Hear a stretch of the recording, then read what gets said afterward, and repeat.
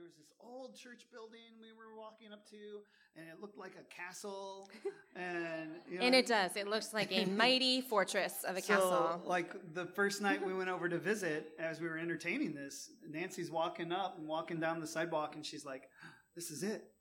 And then we didn't hear from her for like 2 weeks because she was like, "Oh my gosh, what's happening?" It's just this, because it is daunting. It's a daunting task. We won't lie to you that this is an incredible opportunity, but equally, it's going to be a ton of work to see this come to its full potential. Mm-hmm. But the potential is insane. The amount of awesome stuff that's already going on there, like Sunia said, is incredible. But then the openness of the leadership that definitely recruited and then appointed Sunia to your big vision and dream of us having a space that is neighborhood facing, and not just neighborhood, but city facing, right? I mean, that's the potential here is... if anybody's been, it won't be like this. It won't be like the old church over by PSU because we're kind of have a little bit of a different kind of idea. But like that idea of a space that eventually becomes a venue. So the neighborhood and even the city gets used to being in that space and associating what's going on there with art and with music and doing it from the perspective that we have of that being ways that we connect people to these transcendent experiences, to kind of steal one of Eric's phrases about what happens when we are engaging in music and that sort of thing. And so it's very exciting, but yeah. It's more, it's more than we ever dreamed. We've sat around for a decade and talked about spaces in Portland that we'd love to see ourselves get to be located in, right? Yeah. And this... that neighborhood is absolutely one of them. Yeah, it's incredible. And it's the neighborhood that Vic and Kathy have relatively... you just sit around the corner. It's a neighborhood they've had a heart for 30 years, something like that. It's where Alec grew up. Don't hold that against us. Eric went to elementary school right across the street. Played basketball in the gym at the church. At the church. Oh. Alec is growing up in that neighborhood. Oh, where's Alec? Correction. Oh, where is he? He's not even here for... Family meeting. Yeah. All right, burn. So anyway, there is that. And so in addition to that, so this is the time of the year that different ministers are being appointed to different spaces. And I also very exciting and awesome, Andrew and Regina, who we love being here, have been appointed to Park Rose. Is that Park Rose, United Methodist Church? And July 1st? Yeah, July 1st.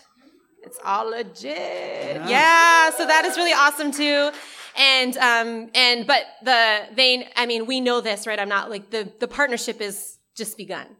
Yes, the work together is just beginning. So they won't be disappearing from our lives, but hopefully even more intentional partnerships. So very exciting stuff. So that's pretty big news, yeah? Yeah. Easter's good. Well, hey, we're getting ready, every time we come to the text, and especially when we come to scripture on a holiday like Christmas or Easter, I come in and I'm like, you know what?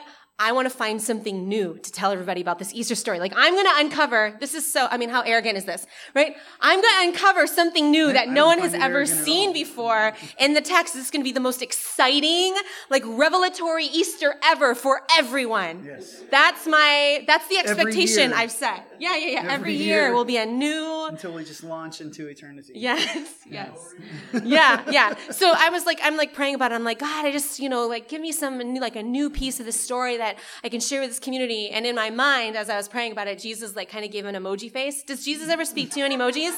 And He's relevant. He did the eye roll, the eye roll one. And then this one, I can't do it. Yeah, you're all doing it. Yeah. Those are the two emoji faces that he sent back to me. Would you call that the cringe? I don't know about that. Yeah. It's a cringe, right? You're like, oh, I don't know. Yeah. Yeah. Good luck with that, Sunia. Yeah. Mm-hmm. You were nice. Yeah, I mean, because what you said to me yesterday was like, I'm pretty sure I got this from you. This trait, Yeah, right? I did. Because we've been working together so long. Because that's not necessarily a natural thing for you to dig and have to find the new. Yeah, the new I just piece want of people to information. feel something deeply. Yeah, Right. that's true. Good. Yeah. But I yeah. So I need to feel more of that. Yeah. And I think I am. I think we're influencing each other. Mm-hmm. But I have that exact same thing, whether it's Advent or Christmas or Lent or Good Friday or Easter. I want to do research and find something. I guess that's the natural teacher in me. I want to find that thing that you haven't heard yet, or that might unlock a little bit of a piece of information for you, right? But maybe we're wired that way, right? Mm-hmm. Just by our society, always looking for the new thing. What's new about this, right? And like I said, I think it's that teacher temptation to be informational, right? Always looking for information to share. And I found one. It was a statement that I made and wrote down. Have you ever heard about the ancient Near Eastern infant swaddling techniques and the theological implication of said practices? Right, that was an example that I had that I made up of something that might happen. Right. That would be a Christmas piece of information that you would... Key here, the reason he didn't cry was this swaddling technique that you may not have known about in ancient Near Eastern practices. The comfort of... BS. That's what that is. That's not true. I made that up. Okay, let's be totally clear. People are like, oh my gosh. Ancient Near Eastern swaddling techniques. Google it. But, these stories, they're so much more than informational. Right? And that's a difficult thing for somebody who's kind of wired like I am, because I am always looking for the information, because that's just kind of how my brain works. Look for the information that leads to inspiration, or that leads to the actual transformation of behavior, right? But that's not how everybody works, and that's not even how we see the gospel writers. The gospel writers weren't concerned with getting all the information lined up in the same order, making it all the same. They were trying to inspire people and see people introduced to the person of Jesus for the sake of transformation, right? And so so that's always what I'm trying to work on, is understanding the difference between being a leader that can transfer information, or one that can lead us to places of inspiration or of transformation, right? But these stories, like we were talking about this, like the stories stay the same. And so that's why we're always looking for that, kind of looking for this new thing. But as we were chatting about this, we came to this idea that like the stories change or stay the same every year, but our experience is different. Like from we come to these stories from different places from year to year. Yeah. And so as I was praying about, which Easter text should we talk about? What should we say? I just sensed the Holy Spirit saying maybe the ancient story and the idea of resurrection, maybe this ancient story needs to find new space in our lives.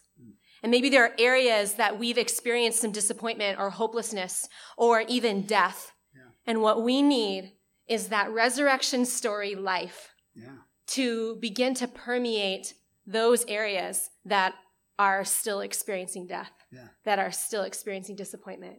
And that's where the new thing happens. Yeah. That's where all things become new. And it, to be completely transparent and vulnerable in this moment, I have a lot of areas like that in my life. I have a lot of areas right now where I'm disappointed or disillusioned, or I'm sad, or I'm grieving. I'm still grieving. And there are areas that I am asking and out of faith. Because really, like when I was wrestling with it, I'm like, I don't even know. Like, I should not be pastoring. Like, I don't know I should not be doing this, because I don't have that whatever faith that I look at and think that I need to have. But what it for me, in the deconstruction, in the burrowing in and digging down deep, what I really am trusting in and hoping for still, and hoping this morning, is that resurrection life that we were singing about, that we're talking about, begins to permeate these areas of my life where I've experienced death. And that's my hope for all of us this morning. Well, I think, one of the things you and I have been chatting about so much lately is that idea of, I mean, and maybe it's just kind of stage of life sort of stuff that we're going through. Our midlife crisis. Yeah. Well, 45, man. It hit like a truck. Yeah. We can totally be funny about it. Yeah. But it's legitimate. We change as we get older. We have experiences that build up as we get older. And these things change our perspective.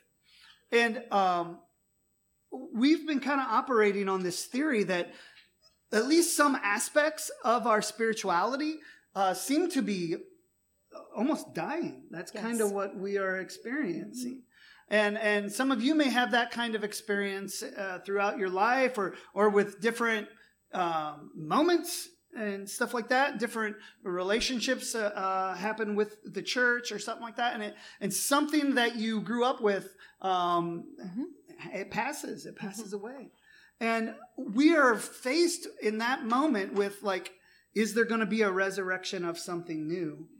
Or do we just mourn?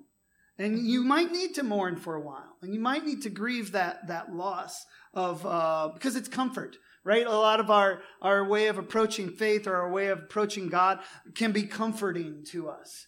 But the more I do this, the more I'm convinced that God is not, that's not his greatest priority, is our comfort in our spirituality. And what I'm observing is that you get to this place in life and you get this choice of like, well, do I just accept how things are and coast the rest of the way out? Or do we do this deep work and find this new thing? And that is a scary place, but an amazing place. And that's exactly how I feel at this stage of our life, this stage of our ministry, for lack of better terms, is this time that God he's birthing something new while something else is passing. And that's tough. Yeah. And ultimately, we're going to get into the text, and this isn't hopefully a spoiler, but I just want to say in this moment too, like the spoiler, Jesus, there's a resurrection. This spoiler story's been told for 2,000 spoiler years. Alert. Because I want to journey with, but the hope that I have this morning in the midst of the death that we have experienced in our community, in that grieving process. There is a deep, for me, this is I give witness to this, that I do believe that death is not the end. Yep. But that there is a resurrection, that Jesus was first and we will follow. Yeah. And that is something that is sometimes very hard to hold on to and very hard to put trust and faith in. But that is our hope. Our hope is that nothing, not even death, can separate us from the love of God that is in Jesus. And when that love is, here's what's powerful to me and what I experienced with the Washington family, is that the love that I witnessed in their family, the love that I see that we have for one another, nothing can separate us from eternity. Yeah. Death has been overcome. Yeah. This is something that is inevitable and that we all head towards, and we all live in a denial of in our eternal youth that we want to exist in. But as we mourn and as we grieve, which is appropriate and right, we mourn with those who mourn, and we will sit in it. Like I said, I'm a 4. I will sit in this to the end. Yeah. But it is not the end, and that's our hope. That is our hope. Yeah. And this idea of knowing, like, I hope. Yeah. It is my belief. Yeah. It's what I hold on to. So that is the spirit with which we come into. I'm coming into Easter this morning, and so can we jump in? Well, one last mini sermon. Okay. Because this reminds me of just such a powerful writing that I read from a Catholic priest that you and I have been deeply influenced by, a guy named Henry Nouwen. I highly recommend his writing to any of you. But there was, I can't remember if it was In the Name of Jesus, that book, or Life of the Beloved. You might remember, but he talks about getting older. That was kind of their section. He's talking about that as you get older, you lose friends, you lose family, you have these experiences of loss, you lose jobs, you lose relevance. I think it was in Life of the, or in the Name of Jesus, because that's where he really talks about that you lose the sense of relevance, and that and eventually you start to even lose the physical capabilities and that kind of thing. And he challenges like that. He's challenging the typical American upwardly mobile, everything is always greater, better kind of idea, with the fact that this is the reality, that as you get older, we lose. But he had this depth of connection that out of that we gain. If we're willing to face that, we gain this new perspective of what it is that's coming. That this life with God is where the fulfillment comes from. And that depth in God is what we need. We need that sense of love. And I start seeing this everywhere. We've been studying the Enneagram to try to spur on some emotional health in our leadership team, in our marriage, in our leadership team. Absolutely. And I see the same thing there. Just this testimony that all of the ways we act out and the stuff we do, it's all about this trying to find divine love. That it's the same story, right? As we behave in the ways we do because we're seeking God. Whether we do it by that name or not, we're seeking that sense of divine love and divine acceptance. And that's this story. I mean, you've already spoiled it. There's resurrection at the end. It is the story of that. The story of all of this, because what Henry's talking about is the death of things. And that resurrection is the undoing of that. And the remaking of something completely different that will ultimately, we believe, be more incredible than anything we could imagine. Yeah?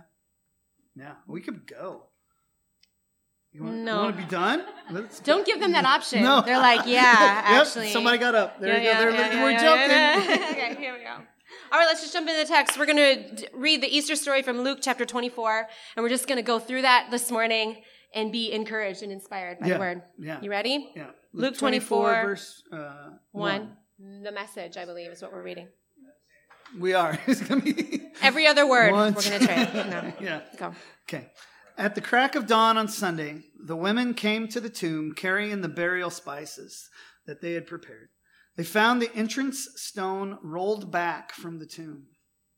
Yeah, this is the part. So I was reading this, and this is the part. Okay, I'm just saying, like, put yourself in this spot. Jesus has been murdered. He's in a tomb. Okay? You're going to that tomb to do the things that you traditionally do. You come up to the tomb. The stone's been rolled away. Like, this heavy stone's gone, and there's just a dark, empty tomb that you're looking at. How many of you go into that tomb? No, right? This is the part of that Jordan Peele movie where you're like closing your eyes like this and you're like, don't go in, don't go in, don't go in, right? Am I right? You do not go into dark cavernous spaces. No, you don't do it. These women, I tell you what. So they walked in. Yes. But once inside, they couldn't find the body of the Master Jesus. They were puzzled, wondering what to make of it.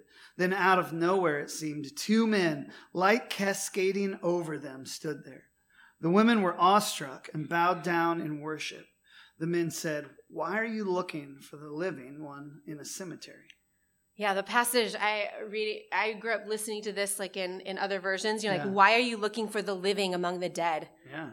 Which is such a powerful question. Yeah. And I say the answer is because this is the pattern we're familiar with. Yes. Right? It's a natural human paradigm. The dead stay dead. Yes. Typically, they don't leave tombs. That is, right? Yep. And in the end, death wins. That's the human experience. Yeah. That's what hangs over humanity, right? Is questions of mortality. Mm-hmm. Think of the amount of trees that have been killed to make paper to write books about mortality. Yeah, this is what drives so much of our human condition. Mm-hmm. But in this moment, right? This moment of expecting the paradigm to be the same. There's this moment of light. I loved the way Eugene Peterson, uses that language. This light cascading over them, right? This dark tomb. Yeah, and then this light. just this light almost pouring out like water.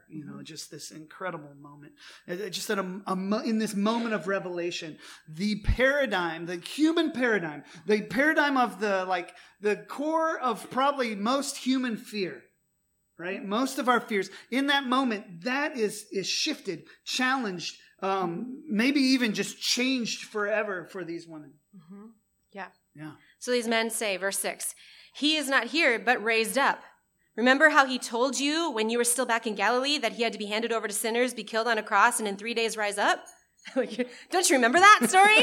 You'd be like, I thought I would remember that. Yeah. But then it was in that moment, then they remembered Jesus' words. And my grab from this was sometimes it's not until after the fact that we remember Jesus' words to us. And that's okay. Unless you're an Enneagram 1. Unless you're an Enneagram 1. Yeah, then it's not okay. Because then you're sitting there thinking to yourself, why didn't I see this coming? Man, I should have really remembered that. That was significant.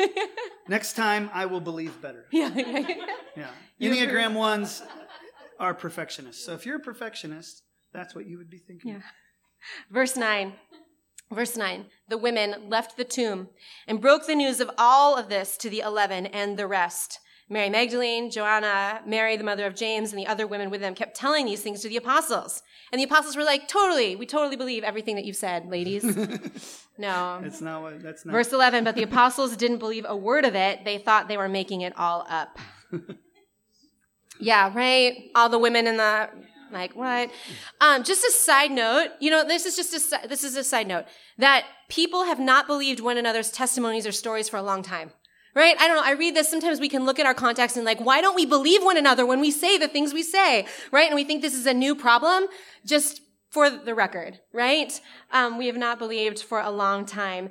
And especially stories from people who don't have power or place. Yeah. Right? And maybe we need to start believing one another. Mm-hmm. That's just a side note. Yeah. Okay. Well, I read your side note and I thought, I wonder what Craig Keener has to say about that, the commentator. Mm-hmm. And he says, Jewish officials considered the witness of women nearly worthless because they regarded women as unstable and undependable. Hmm. Yeah. It attracts bears. But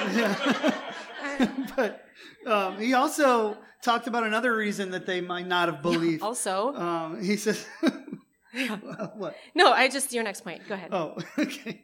Well, part of the reason for the apostles' unbelief is that a resurrection of this nature contradicted their messianic experiences. Right? So I'm just saying, that's not a typical story. If you came back and was Sunia, rose from the dead, I'd be like, no. Yeah. That's a pretty unbelievable story. Yeah. I just think it's funny. It's one of the reasons they didn't believe was because they're women. Yeah. Also because resurrection. Yeah. So resurrection. And that's part of it. But what he's making the point is it didn't fit their expectations. Right. What they thought the coming of the kingdom of God was going to look like, it didn't look like this. Yeah. It didn't look like your primary leader getting murdered by the state. Yeah. That's not what victory looks like. Right? In our paradigm, our way of thinking. And our inability to hear, Jesus is telling, here's what's going to happen, here's what's going to happen, here's what's going to happen. Yeah. And you're just so in your own frame of mind that you don't even hear, him explicitly telling what's going to happen. Yeah. And so we can't even have hope. He's like, I'm telling you. And you're like, I can't even. Yeah. Well, I don't know. There's all kinds of speculation we can make, though. But I did want to really make this point, because this idea is always deeply important to me. Because what I'm really concerned with, and you are too, is finding spaces or creating spaces where folks who don't believe feel like they can pursue some sort of exploration of who Jesus is. I don't think we've achieved that. I think we still operate as a church does in many ways, and this fuels experimentation that we continue to try and continue to want to have happen. And it's a tension that we live in. This tension of proclaiming what we believe about the person of Jesus, but also saying it's okay if you don't believe what I believe yet. You can journey with us. You can be a part of it. And I see that in this. The apostles right? This is the apostles, the ones that were trusted with carrying the gospel message to the world. They were trusted with establishing the church by Jesus. That's what the term apostle means. Sent ones. That they were the sent ones. They're the ones struggling with belief in the resurrection. Mm-hmm. They're going, no, I don't think that's right. And Jesus had told them. Mm-hmm. And if they're going to struggle with it, why should we not? Why should we not be honest about it when we struggle with it? Why should we not allow for our friends who aren't believers to have space in our lives and in our family as a church if they don't quite believe that? Mm-hmm. Right? I mean, based on some environments, the apostles would not be considered people full of faith. Yeah. Right? Very true. Because they were like, yeah, I don't think that's how it's going to go down. Mm-hmm. Yeah. Mm-hmm. Back to the story. Mm-hmm. Luke 24:12. But Peter jumped to his feet and ran to the tomb. He stooped to look in and saw a few grave clothes, and that's all. He walked away puzzled, shaking his head. I love that Peter had to go see for himself. I like Peter's, the testimony about Peter is that he's kind of a person of action and quick, he's governed by his emotion, I think. He's like, what? He runs off to go see for himself. He took his doubt and he acted.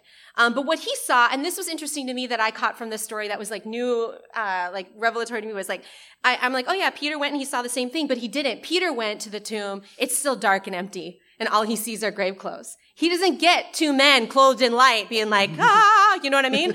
He just gets, nothing supernatural and spectacular happens. And so he's still leaving with this doubt. He's still not believing the women. His mind is like, I don't really know what is going on. And sometimes our reality and our grief will keep us in confusion and disbelief, right? Yeah. What have we seen? So this brings it, let's bring it to us. What have we seen this past year that keeps us in confusion and disbelief? What are areas where things have happened to us that we just can't seem to reconcile with the gospel that we've heard our whole lives? What have we experienced? What are the losses we've experienced? And how has that affected our ability to even engage and celebrate Easter? Right?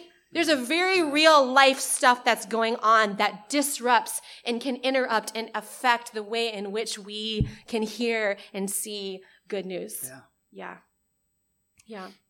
Luke continues to tell the Easter story by writing about two men that are walking home, and they're sad. That's the word. They were sad. That was the descriptive word for them. Sad. They're discussing, so these two men, they're walking on their way home to Emmaus, okay? And they're discussing the hottest political and religious news of the moment. Okay, that this man, Jesus, who they thought might be the Messiah, had been betrayed by their own people and killed by their oppressors. So they're walking back. They're just telling the story. I don't know if you like to talk about political news. I do. And I can just imagine walking through my neighborhood, talking about the latest stuff that's going on, right? They're sad. They're depressed. And Jesus comes along and he starts walking with them. Okay. All right, so might I suggest as we go into this next part of the text, might I suggest that even in our greatest moments of discouragement and disbelief, Jesus may be walking with us, asking us, what's going on? What's happening? Why are you feeling this way? Waiting for a moment for us to recognize him. Yeah. Here we go, verse 28. They came to the edge of the village. Oh, I just summed up, sorry. Yeah, so they walked, sorry, I skipped part of that. So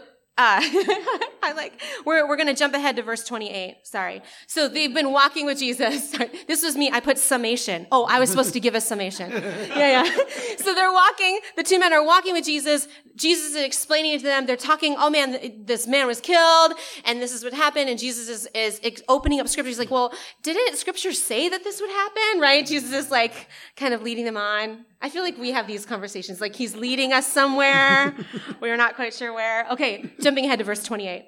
They came to the edge of the village where they were headed. He acted as if he were going on, but they pressed him. Stay and have supper with us. It's nearly, I love that they say he acted. Oh, no, I've got to go. I'm busy. No. I mean, I'm hungry, but, I really should keep going. But they pressed him. Stay and have supper with us. It's nearly evening. The day is done. So he went in with them. And here's what happened. Side note, right? Because this is amazing. I love this story. What revelation do they miss out on if they don't operate from a place of hospitality? Mm-hmm. I mean, not what the text is trying to teach, but it is something that is there. I mean, it's there. There's this function of hospitality that they are offering, and they don't know that it's Jesus in this moment. And they offer this hospitality, and this incredible moment happens in their life. And here's what happened. He sat down at the table with them, taking the bread. He blessed and broke and gave it to them. At that moment, open-eyed, wide-eyed, they recognized him. And then he disappeared. Yeah. I don't know. This story is so filled with experiences that I'm like, man, I'd be so freaked out. Like the empty tomb. Yeah. I mean, if I don't want to see angels. We've talked about this. I can believe them and never see them. That's fine with me. I don't want them showing up in my room. That's just weird. And then this, like talking it, like, and then just like people appearing and disappearing. I don't need that either. Yeah. You know, the whole thing borders on supernatural. Yeah, it does. It borders on that, doesn't it? Yeah. It's probably over the border. I read this story. And, you know, there's this moment where Jesus is breaking the bread and he's giving it to him, and they're all of a sudden they like realize, oh, this is Jesus, and he disappears. And when I'm reading that text, I'm like, I want to know how they knew it was Jesus. Like what? Yeah, how did that happen? Like not the, 2-hour walk, or like what? Why in this moment? And I was like, glasses on, and he took them off. yeah. He was like, yeah. And I read, some of the commentaries were like he had a glorified body, like his body was different. Maybe they didn't recognize him as Jesus before, because he's resurrected body, and there are things that they didn't recognize. And I'm like, was it his bread breaking technique? Like there was like a way. Yeah, you were thinking that too. Like there's a way that Jesus broke bread that was different than the others, and he's like, Jesus,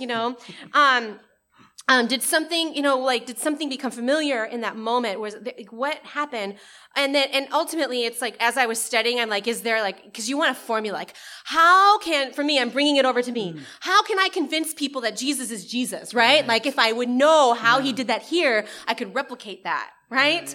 But I think maybe the point is that this is something only Jesus can do when he wants to do it. And there's sort of a relaxed nature for someone who grew up in a very strong kind of, evangelize.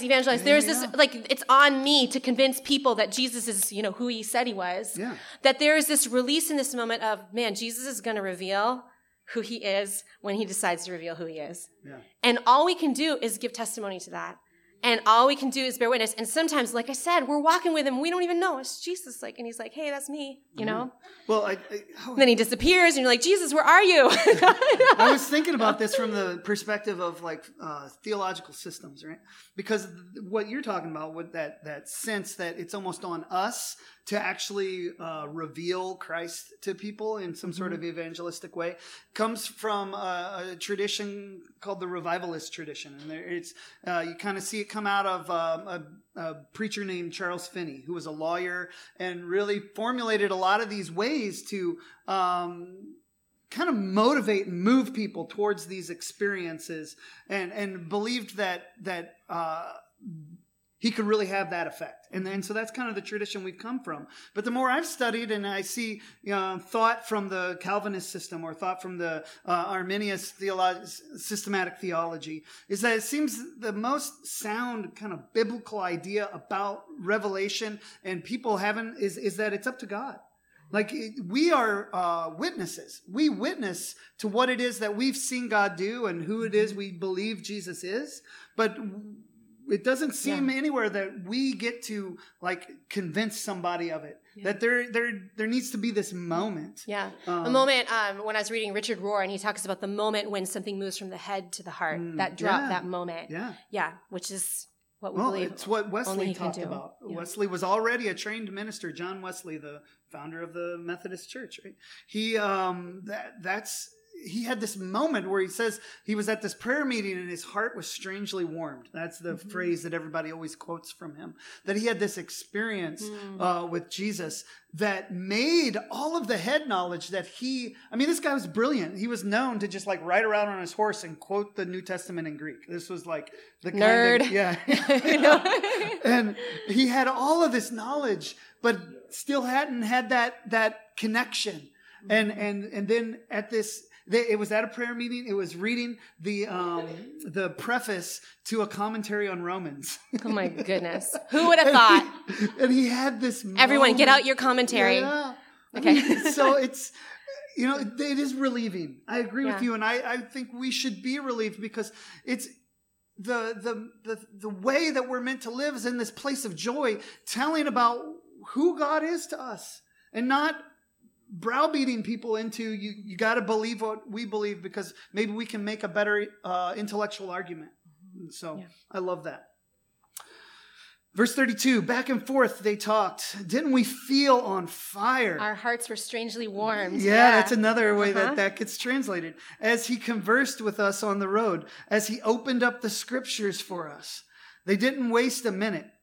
They were up and on their way back to Jerusalem. They found the 11, the apostles, and their friends gathered together, talking away. It's really happened. The master has been raised up. Simon saw him.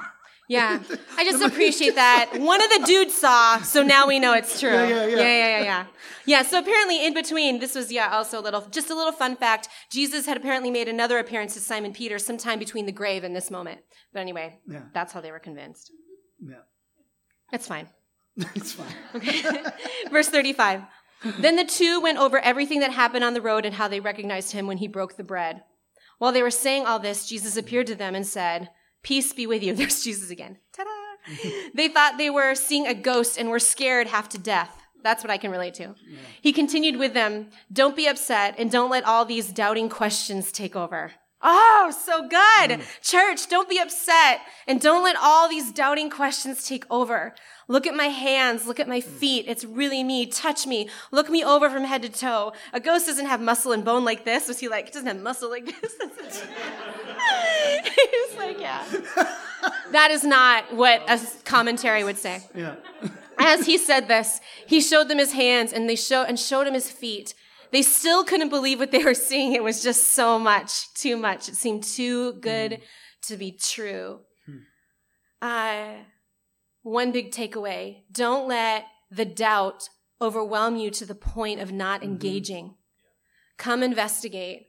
Come explore. Come with all your questions. That's Jesus' invitation. Yeah. Bring your doubt. Don't let it over. That's the charge here, right? Yeah. Is that, Don't let the doubting questions take over. Yeah. Oh, man, that's good. That's a good encouragement. Yeah. Don't let, go ahead, please. Don't be afraid to express the doubting. Yes. I mean, we so much stop, we don't want to show any sign of internal struggle. Yeah. There's not, you can say, hey, I don't believe any of this. Yeah. In a place where God is, and because He loves and lives in us. Yeah. Right? Yeah. Without any judgment. Right. Exactly. Yeah, I mean, that's kind of what I was alluding to earlier, is what we've been working on for 10 years, right? Is continuing to try to build a community that stands with that kind of posture towards one another, that non-judgmental acceptance of one another, no matter where we're at in this journey. Belong before belief, right? Yeah. That's that idea. Yeah. There's in kind of concluding this talk this morning, I actually started this Easter talk with a lamentation, which is just where it's just where I'm at. And I think it's honestly, as a whole in our community, if I were as a pastor in this community, where I think we've been. And I started with this, but I want to end with this this morning, and it's from Lamentations chapter 3, and it says this, speaking of the doubt and our own fears or whatever that wherever we're at, that we can come to God with. Yeah. I gave up on life altogether. I've forgotten what the good life is like. I said to myself, this is it, and I'm finished. God is a lost cause. I'll never forget the trouble, the utter lostness, the taste of ashes, the poison I've swallowed. I remember it all. Oh, how well I remember the feeling of hitting the bottom. But there's one other thing that I remember, and I keep remembering, and I keep a grip on this hope. God's loyal love could not have run out. His merciful love could not have dried up. Yeah. They are created new every morning. How great your faithfulness. I'm sticking with God, and I'll say it over and over again. He's all I've got left. Amen.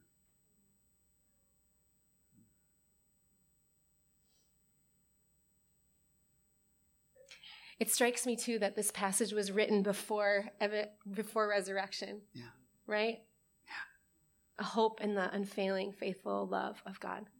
There's a psalm that I go to. It's the next tattoo that I want.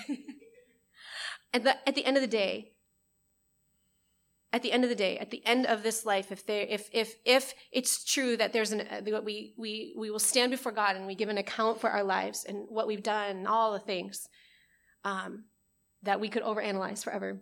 No, at least I could. Yes. Yeah. At the end of the day, is the psalm that I hang on to, whatever it is at the end. But I trust in your unfailing love. Yeah. That's it. And so this morning, wherever you're at, whatever doubts, whatever questions, whatever fears, whatever sorrow, I just want to encourage you to continue to trust in the unfailing love of God. The unfailing love of God. And I hope that we as a body, we as a church, we as people can be people who keep returning to that and keep encouraging one another in that as we grieve together, as we laugh together, as we celebrate together through all the things, but we trust in your unfailing love. Amen. Yeah. Can I pray for you? All right. Thank you this morning, God, for the reminder of Easter, for the reminder of love conquering death, for the reminder of the obedience and the love that we see between the Spirit, the Son, and the Father. I pray this morning, God, that you would warm our hearts as we've talked about you, as we learn about you, as we spend time with you, as you are here with us. You said where 2 or 3 are gathered in your name, there you are. You're here. And we want to recognize you and acknowledge you in this place. And we invite you in these next few moments as we just take a few seconds, a few minutes just to respond and to reflect, God, in these moments. Would you speak to our hearts? Speak to us and do those things that only you can do in our lives. In places where we have experienced death, literal, figurative, emotional, spiritual, whatever it is, God, in those places, would you begin to speak and breathe your life into us, God? Would you fill us this morning, God, with your hope? Would you remind us, God, of your unfailing love, the mercies that are new every morning, your grace that is sufficient for us, God? Even when we don't feel it, when we can't see it, God, help us to turn to you, to trust in you, God. Thank you for the ways in which you show up again and again in our lives. Would you help us to show up for one another? Help us to be your hands and your feet, to be your body, God. Help us to bring hope and life and healing in this world. Come and do those things that only you can do in us as we take some time to reflect. In Jesus' name. We're going to we'll have a song here at the end. There's a basket that's in the back for giving. There's communion that is in the back for you to take. Just encourage you to respond in the way that you want to respond in this moment. I will sing this song, and then we'll read our passage of Scripture together and close out.